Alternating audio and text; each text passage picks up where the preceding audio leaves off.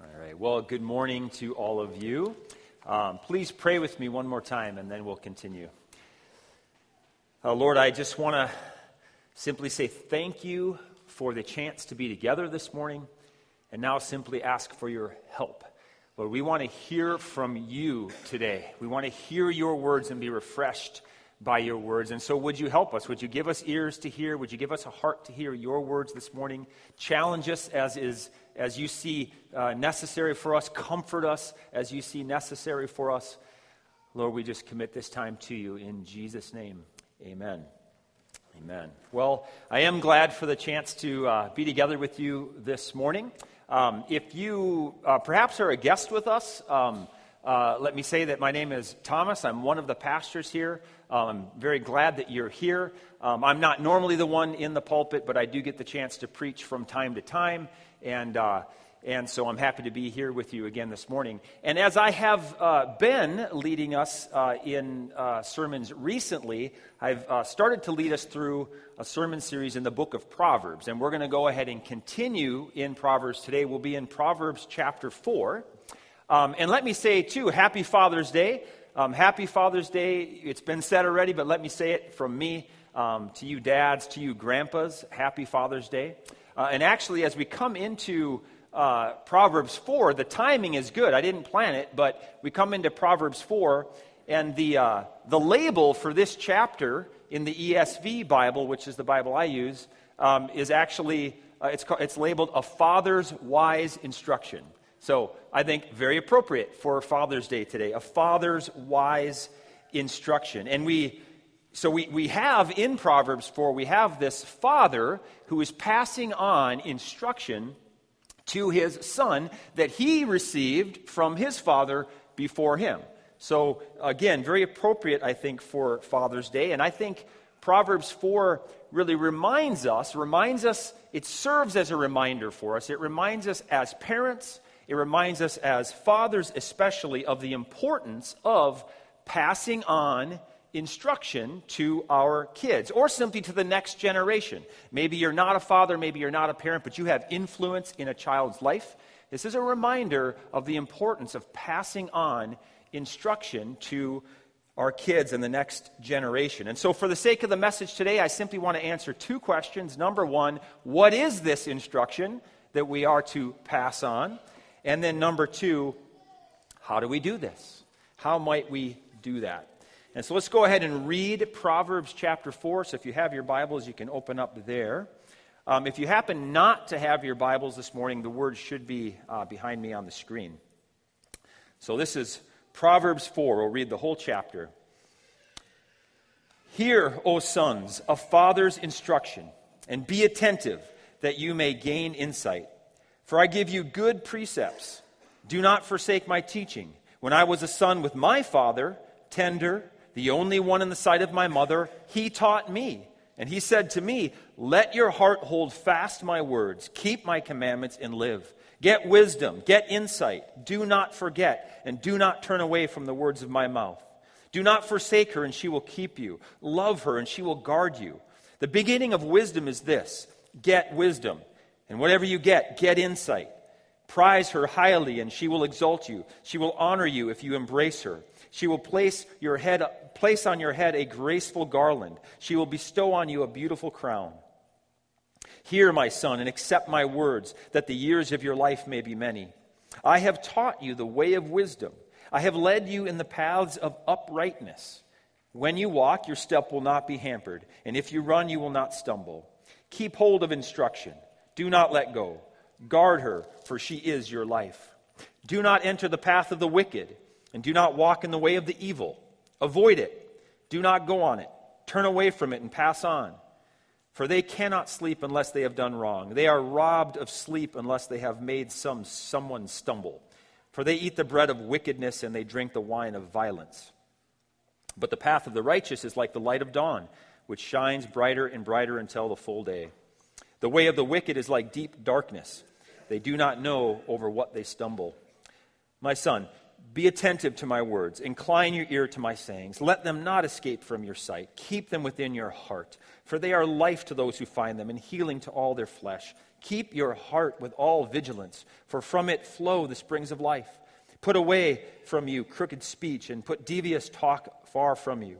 Let your eyes look directly forward, and your gaze be straight before you. Ponder the path of your feet, and then all your ways will be sure. Do not swerve to the right or to the left. Turn your foot away from evil. Amen. Amen. So again, I think that chapter, provides for us a very good reminder, again, of the importance of parents, and especially fathers, passing on instruction to our kids. It's a reminder, I think, for parents, and once again, especially fathers, that this really is our primary responsibility, is to pass on this instruction. And so that begs the question then, my first question, what actually is this instruction that we are supposed to pass on?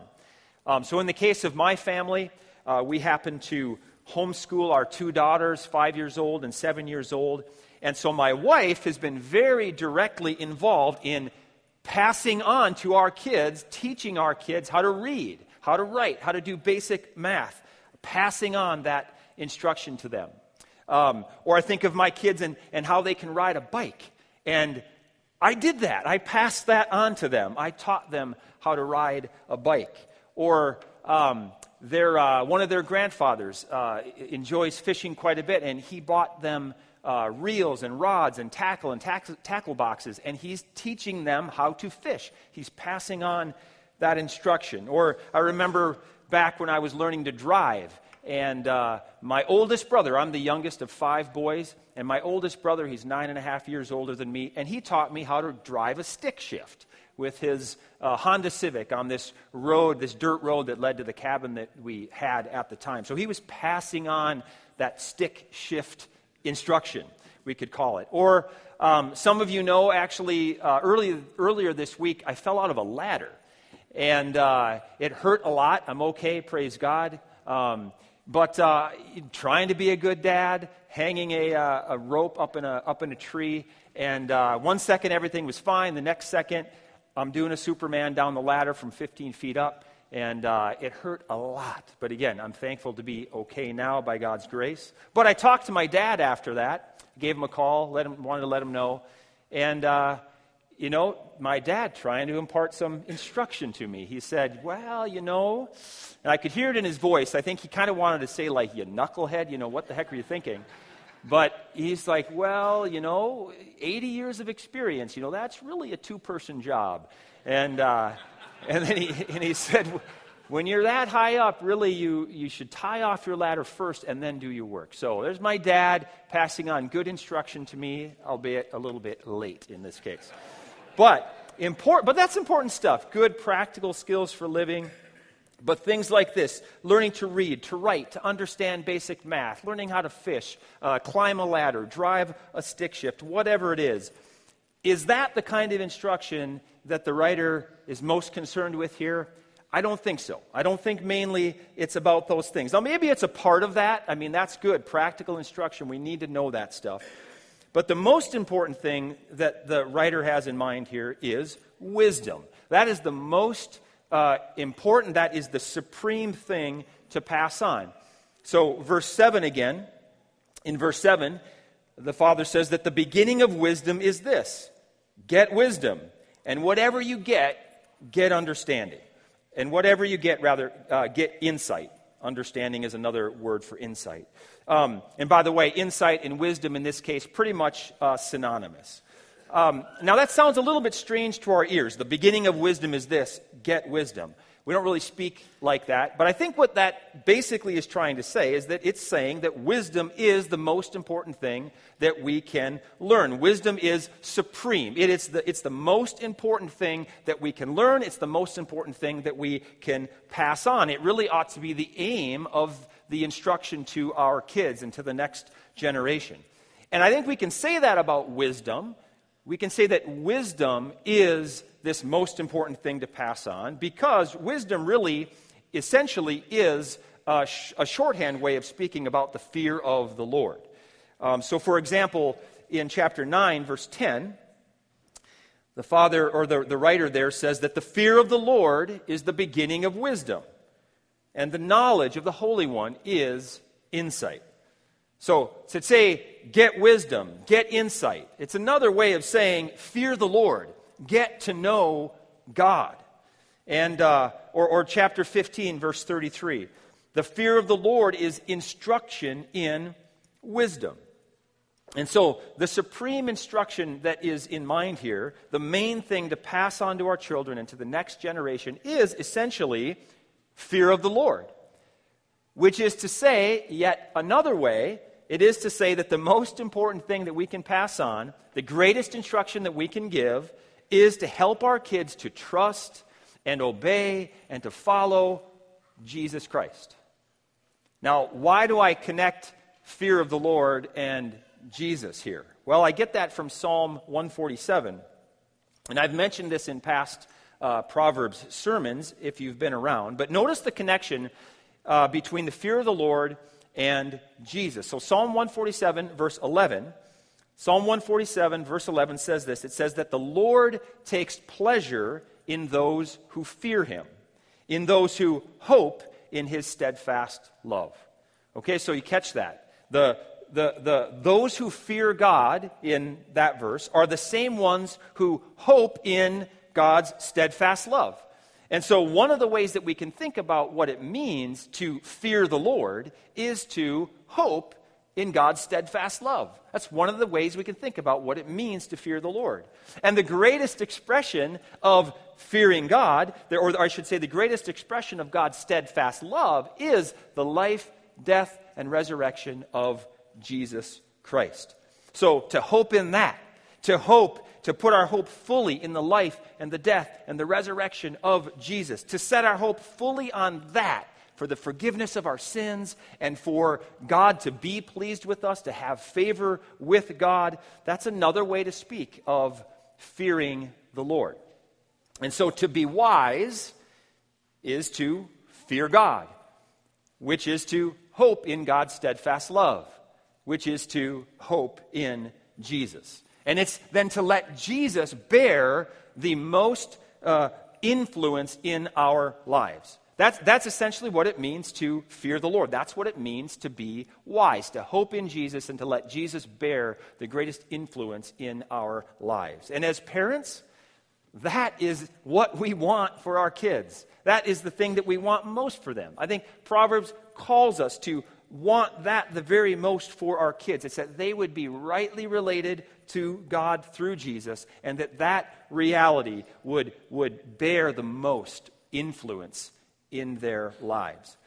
And then that kind of wisdom is further expressed then in something else that we see in Proverbs 4, and that is in good character and morality. Good character and good morality. So if you look at verses 14 to 15 again, this is an example of the Father's wise instruction. And he says this, he says, "Do not enter the path of the wicked, and do not walk in the way of the evil. Avoid it. Do not go on it. Turn away from it and pass on." Or verse 24 again, "Put away from you crooked speech and put devious talk from you." So notice there that it's not saying much about reading or writing or math or these kinds of things. No, this is about character. This is about morality. This is about the kind of character and the kind of morality that is part and parcel of fearing the Lord. It's part and parcel of hoping in Jesus. So things like reading, writing, climbing a ladder, these things in and of themselves, they're really amoral, right? There's not really any moral good or moral evil that's connected to reading or writing, sort of in and of themselves. But when it comes to character, there's a difference there. Really, this becomes a matter of the ground of our ethics, of our morality. What defines good character? What defines, we could say, good morals or bad morals? Well, I would suggest that God's character, God's commands, that's the reference point when it comes to character, when it comes to ethics, when it comes to morality. And really, Jesus, in his example, is sort of the gold standard of what is good and what is beautiful and what is right and what is true. He's the gold standard of that. Jesus himself is that. Our trust in Jesus becomes the very ground of our morality and character. What we can best understand of what Jesus is like, that would define what is good.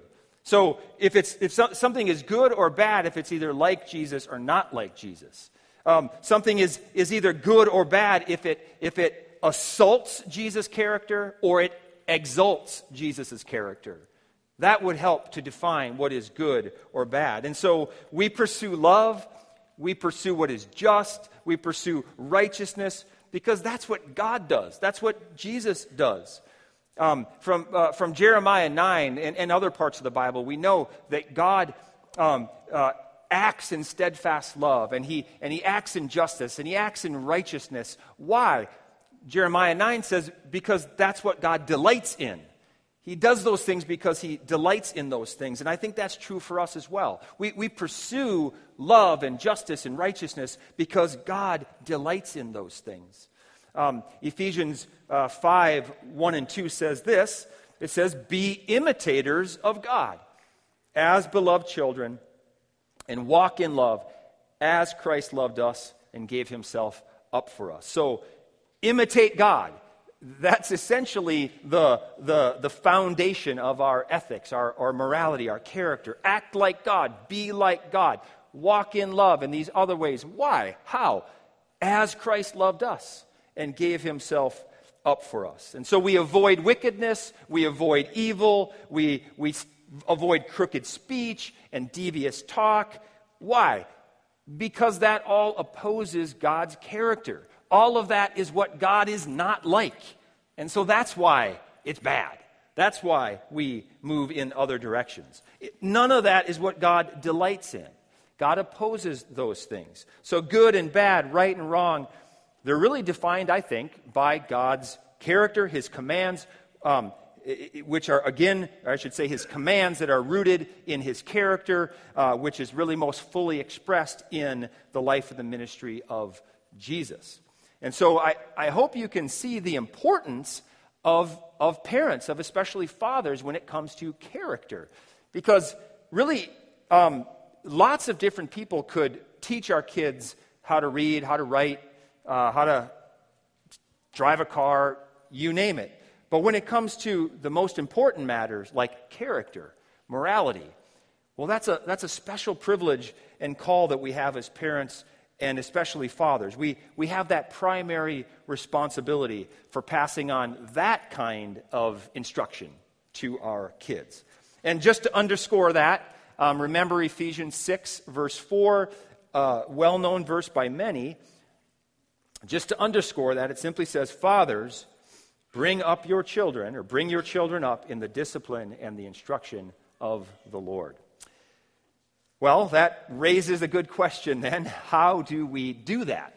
How do we go about this? So my second question, how do we do this? And I'm going to just mention a few things. I'll mention 3 things. This is not an exhaustive list by any stretch of the imagination. But this is what came to mind as I was preparing this sermon. So number 1, teach along the way. Teach along the way. And what I mean by that is to say that most of the passing on of wisdom and character to your kids is going to happen sort of along the way as you move through life with them. This is how Jesus taught his disciples, right? He lived with his disciples for 3 years, and he would sort of set aside time to teach in more formal ways. But a lot of his teaching just came as he had opportunity as he moved along the way from one place to another. And he would teach about God. He would be very concrete about that, and he would teach about God. But then he would bring his disciples along with him, and he would do ministry in ways that were consistent with what he was teaching about God, and his disciples could see that modeled, and he would then take advantage of moments in between there to teach little lessons here and there. And I think the same could be true for us as parents. With our kids, or again, if you don't have kids, if you're someone who has some influence in a child's life. As we're going about our lives together, seize upon teachable moments to direct your kids, to help your kids look to and kind of be reminded of the character and the nature of God. Help them to see how amazing God really is. Help them to see how gracious He is. Help them to see how loving and just He is, and so on. So, for example, one of the things that I've been doing a little bit of lately is I've been asking my daughters to sort of think back about something that they had experienced earlier in the day, and then just sort of trying to connect that with the character and the nature of God. So, for example, recently, the girls had been fishing earlier in the day, and so I just asked them, and this happened to be at bedtime, but I just asked them, I said, so girls, you were fishing earlier today. What about fishing do you think is sort of like God? Or what about fishing reminds you of what Jesus is like? And it was a very neat little discussion. I didn't have a preconceived answer to that. I just wanted to put that out there and see where the conversation would go. And one of the girls said something like, they said, well, when we catch fish, that's kind of like God, He catches us. And I said, yeah, that's good. That's a great observation. And I was able to sort of move the discussion to talk about God's heart to catch us. In other words, His heart to save us, His heart to bring us into His family through Jesus. And then one of my daughters said, well, yeah, and when the fish are sort of out of the water and they're kind of flopping around, that's really hard for them because they can't really breathe that well. And that's sort of like sin, she said. And I said, yes, you're right. That's a good observation. And I was able to sort of share a little bit more to say that, yeah, that's like God didn't design us to sin. That's not really natural for us, actually. And when we sin, it's kind of like being a fish out of water. And when we go against God's design and against God's hope for us, we really make life really hard for ourselves, like it's hard for these fish to breathe. So just this idea of trying to seize upon your day moments and just try to connect them back to the character of God, to the nature of God. What is God like? What has God done for us in Jesus? What does any random thing that you experience today remind you of related to God? So, and I think Proverbs 4, verse 11, in one translation of this verse, kind of speaks to this. One translation of the verse reads this way. It says, "On the path I taught you, I led you on a straight course." So I think that hints at this kind of along the way sort of teaching. So that's the first suggestion I would make. Number one, teach along the way. And then number two, remember that much of what we're going to pass on to our kids is really caught, not taught. You've heard that saying before, I'm sure. Caught, not taught. And what I'm thinking of there is that we just need to be mindful of the example that we are setting our kids, especially in our attitude, especially in our body language, in our facial expressions. I mean, our kids, especially our younger ones, they're really going to look to us as fathers, especially and parents, to kind of get a glimpse of what the character of God is like. And so we want to be mindful of it. They're going to learn something about the character of God, which again is the ground of good morality. The good character is God's character. So they're going to learn something about the character of God with what they see in our character as parents. And so will they see patience? Will they see kindness? Will they see gentleness, humility, courage? Will they see joy? Will they see faith? Or will they see God is like, what's God like? Well, I look at Dad, and God, it must be irritable, and he's sort of this glass half full humbug and impatient. Is that what they're seeing? I have to say, I know that I have huge room for growth in this particular area. I can so easily be impatient and irritable with my kids, and that's not what God looks like. That's not what God is. He's not irritable. He's not patient, or he's not impatient.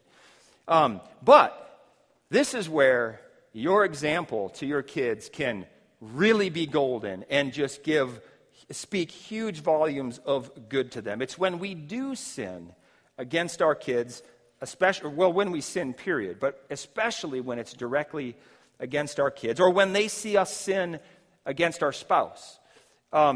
When they see that, do they hear us confess that?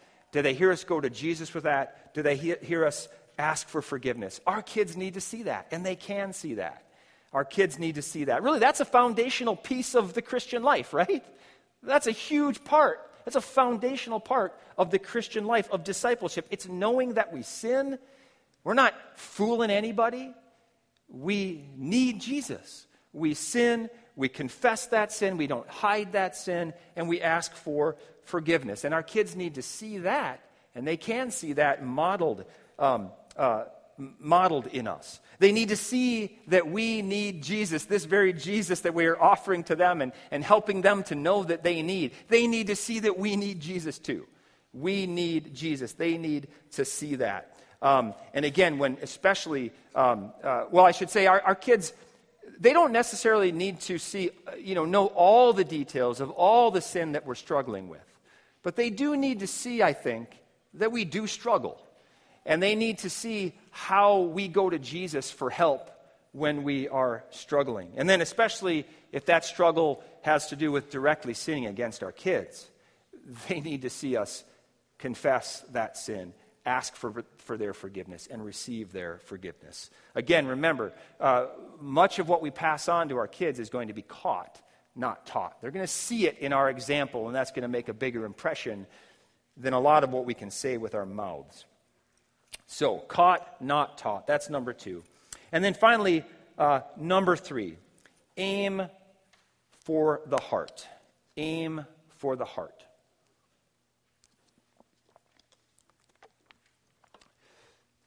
Aim for the heart. In other words, think about more than just behavior when we're raising our kids or we're trying to instruct our kids. Now, yes, behavior's important. We've got to be concerned about our kids' behavior.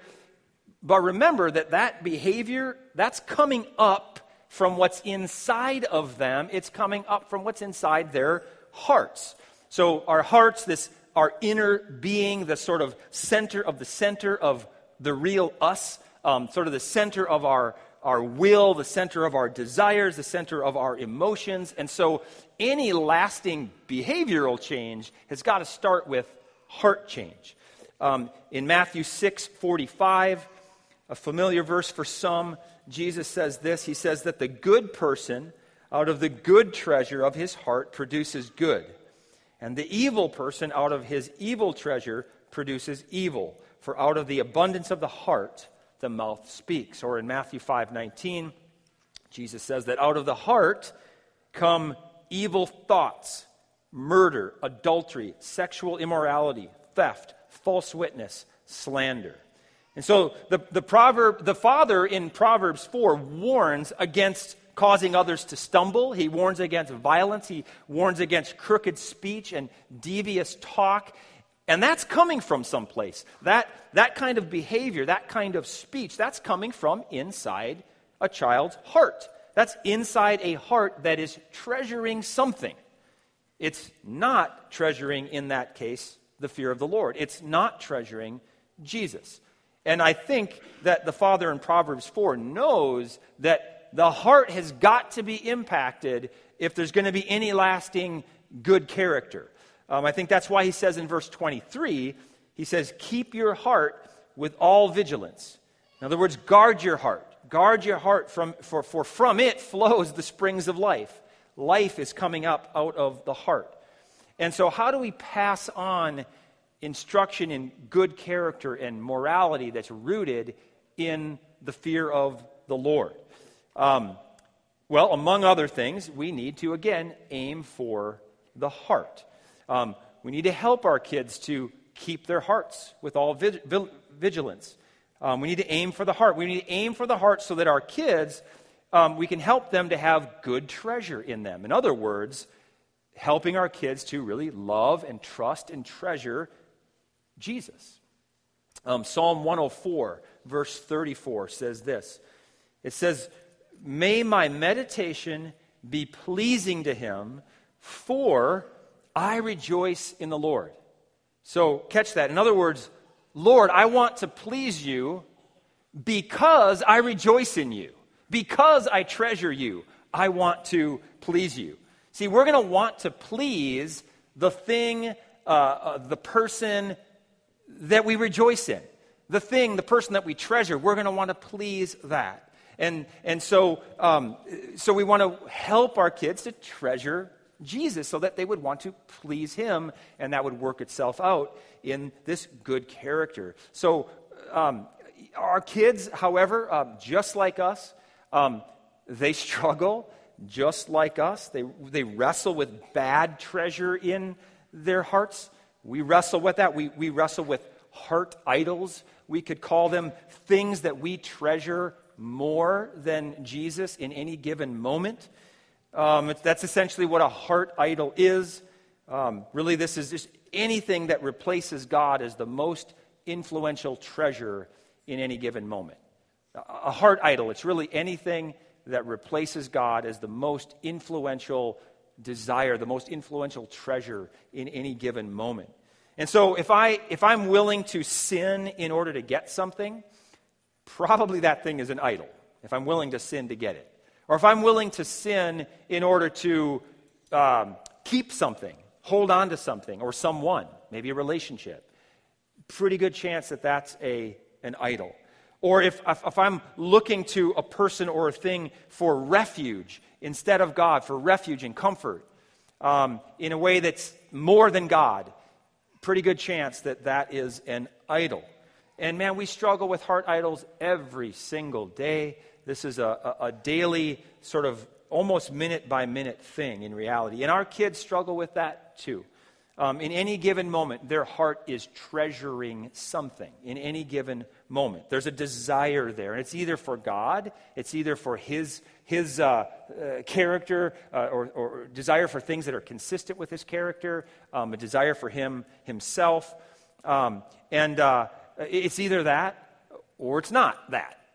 Either treasuring God or not. And so part of passing on good character and morals, it's going to include aiming to help our kids to see into their hearts, to address their hearts, to try to help them uncover what might be the little idol that's in there sort of vying for the affection of our hearts over against God, again, in any given situation. And to do that, there's more than one way to do it, but I think one way to do it is by asking certain kinds of questions that can sort of help to access the heart, rather than just thinking merely about behavior, but we're trying to get underneath and sort of why is that particular behavior coming out? What might they be treasuring in this given moment that might be leading to a certain kind of outward behavior? So, for example, maybe you're with your younger kids, I think, especially in this case. Maybe they're arguing with their sibling, or maybe they're arguing with a friend over a toy or something. And we could step in and we could say, well, what are you loving right now? What are you loving more right now? Are you loving this thing, this toy, or are you loving your friend? Are you loving your sibling? What are you loving more right now? And what do you think Jesus would want you to love? Jesus would want you to love your sister more than the toy, right? Let's pray. Let's ask Jesus to help us and change our hearts. It could look like that. It could be one way that it looks. Or questions that address a child's emotions, especially, I think, if the kids are a little bit older, where they've got a little bit more capacity to think critically about their emotions. Questions that get at emotions can be helpful for accessing a child's heart, especially if the emotions are particularly strong. Oftentimes when we act out in strong emotions, I think that can be an indicator that maybe our idols are being threatened in some way. Maybe I want something and there's somebody or something blocking me from getting it, and so that gets me heated up. That gets me pretty angry. I want something out of a relationship, or I want something at the store, or whatever it might be. And there's something blocking me. Or maybe it's something that I want, or rather that I have, and it's sort of being threatened to be taken away from me. So, whatever it might be, when we ask questions that sort of try to get to emotions, that can help us maybe uncover what's going on underneath the surface. And so if our kids are angry, and strongly angry, right? Strong emotions often indicate this. So you might want to approach them and just, I noticed that you're angry.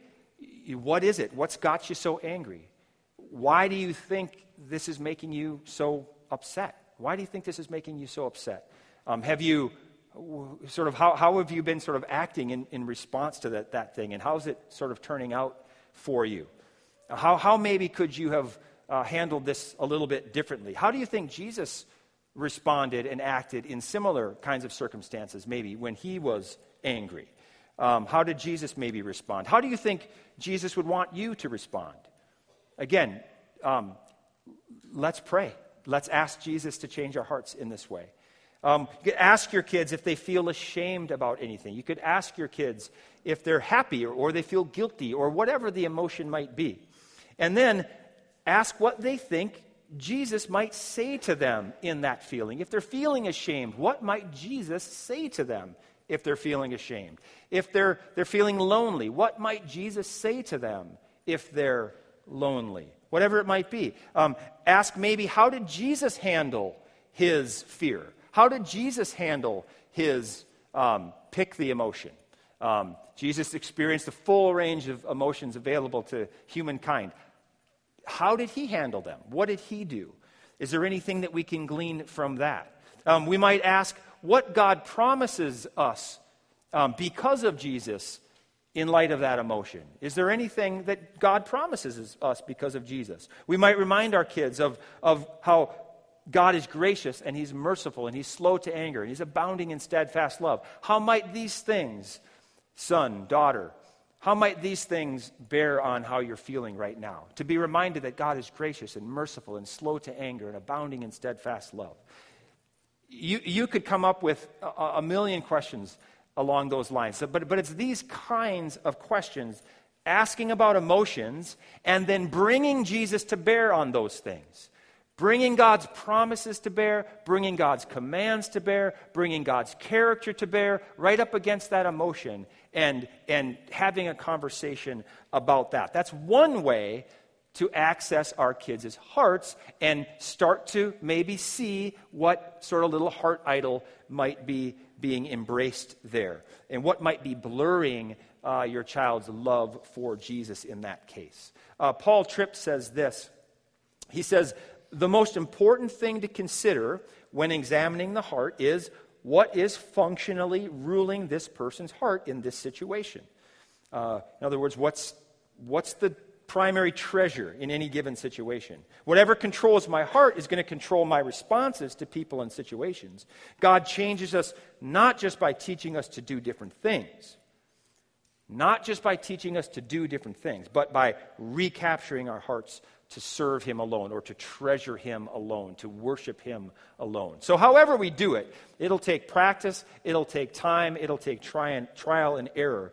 But however we do it, we do need to aim for the heart of our kids, helping them to see where maybe they're not, helping them to see their treasure disorder that might be going on inside of them, because any lasting behavior change is going to first address that treasuring heart and see change there first. Now, change in behavior, of course, is good. We want to see the change in behavior. And sometimes change in behavior, just choosing to do the good thing, can really influence your heart and can really impact and sort of change your emotions even with that. And you begin to feel sort of in line with that good behavior. But more foundationally, what we say, what we feel, that flows out of a treasuring heart. And so we need to find ways to access our kids' hearts and help them to be recaptured by Jesus.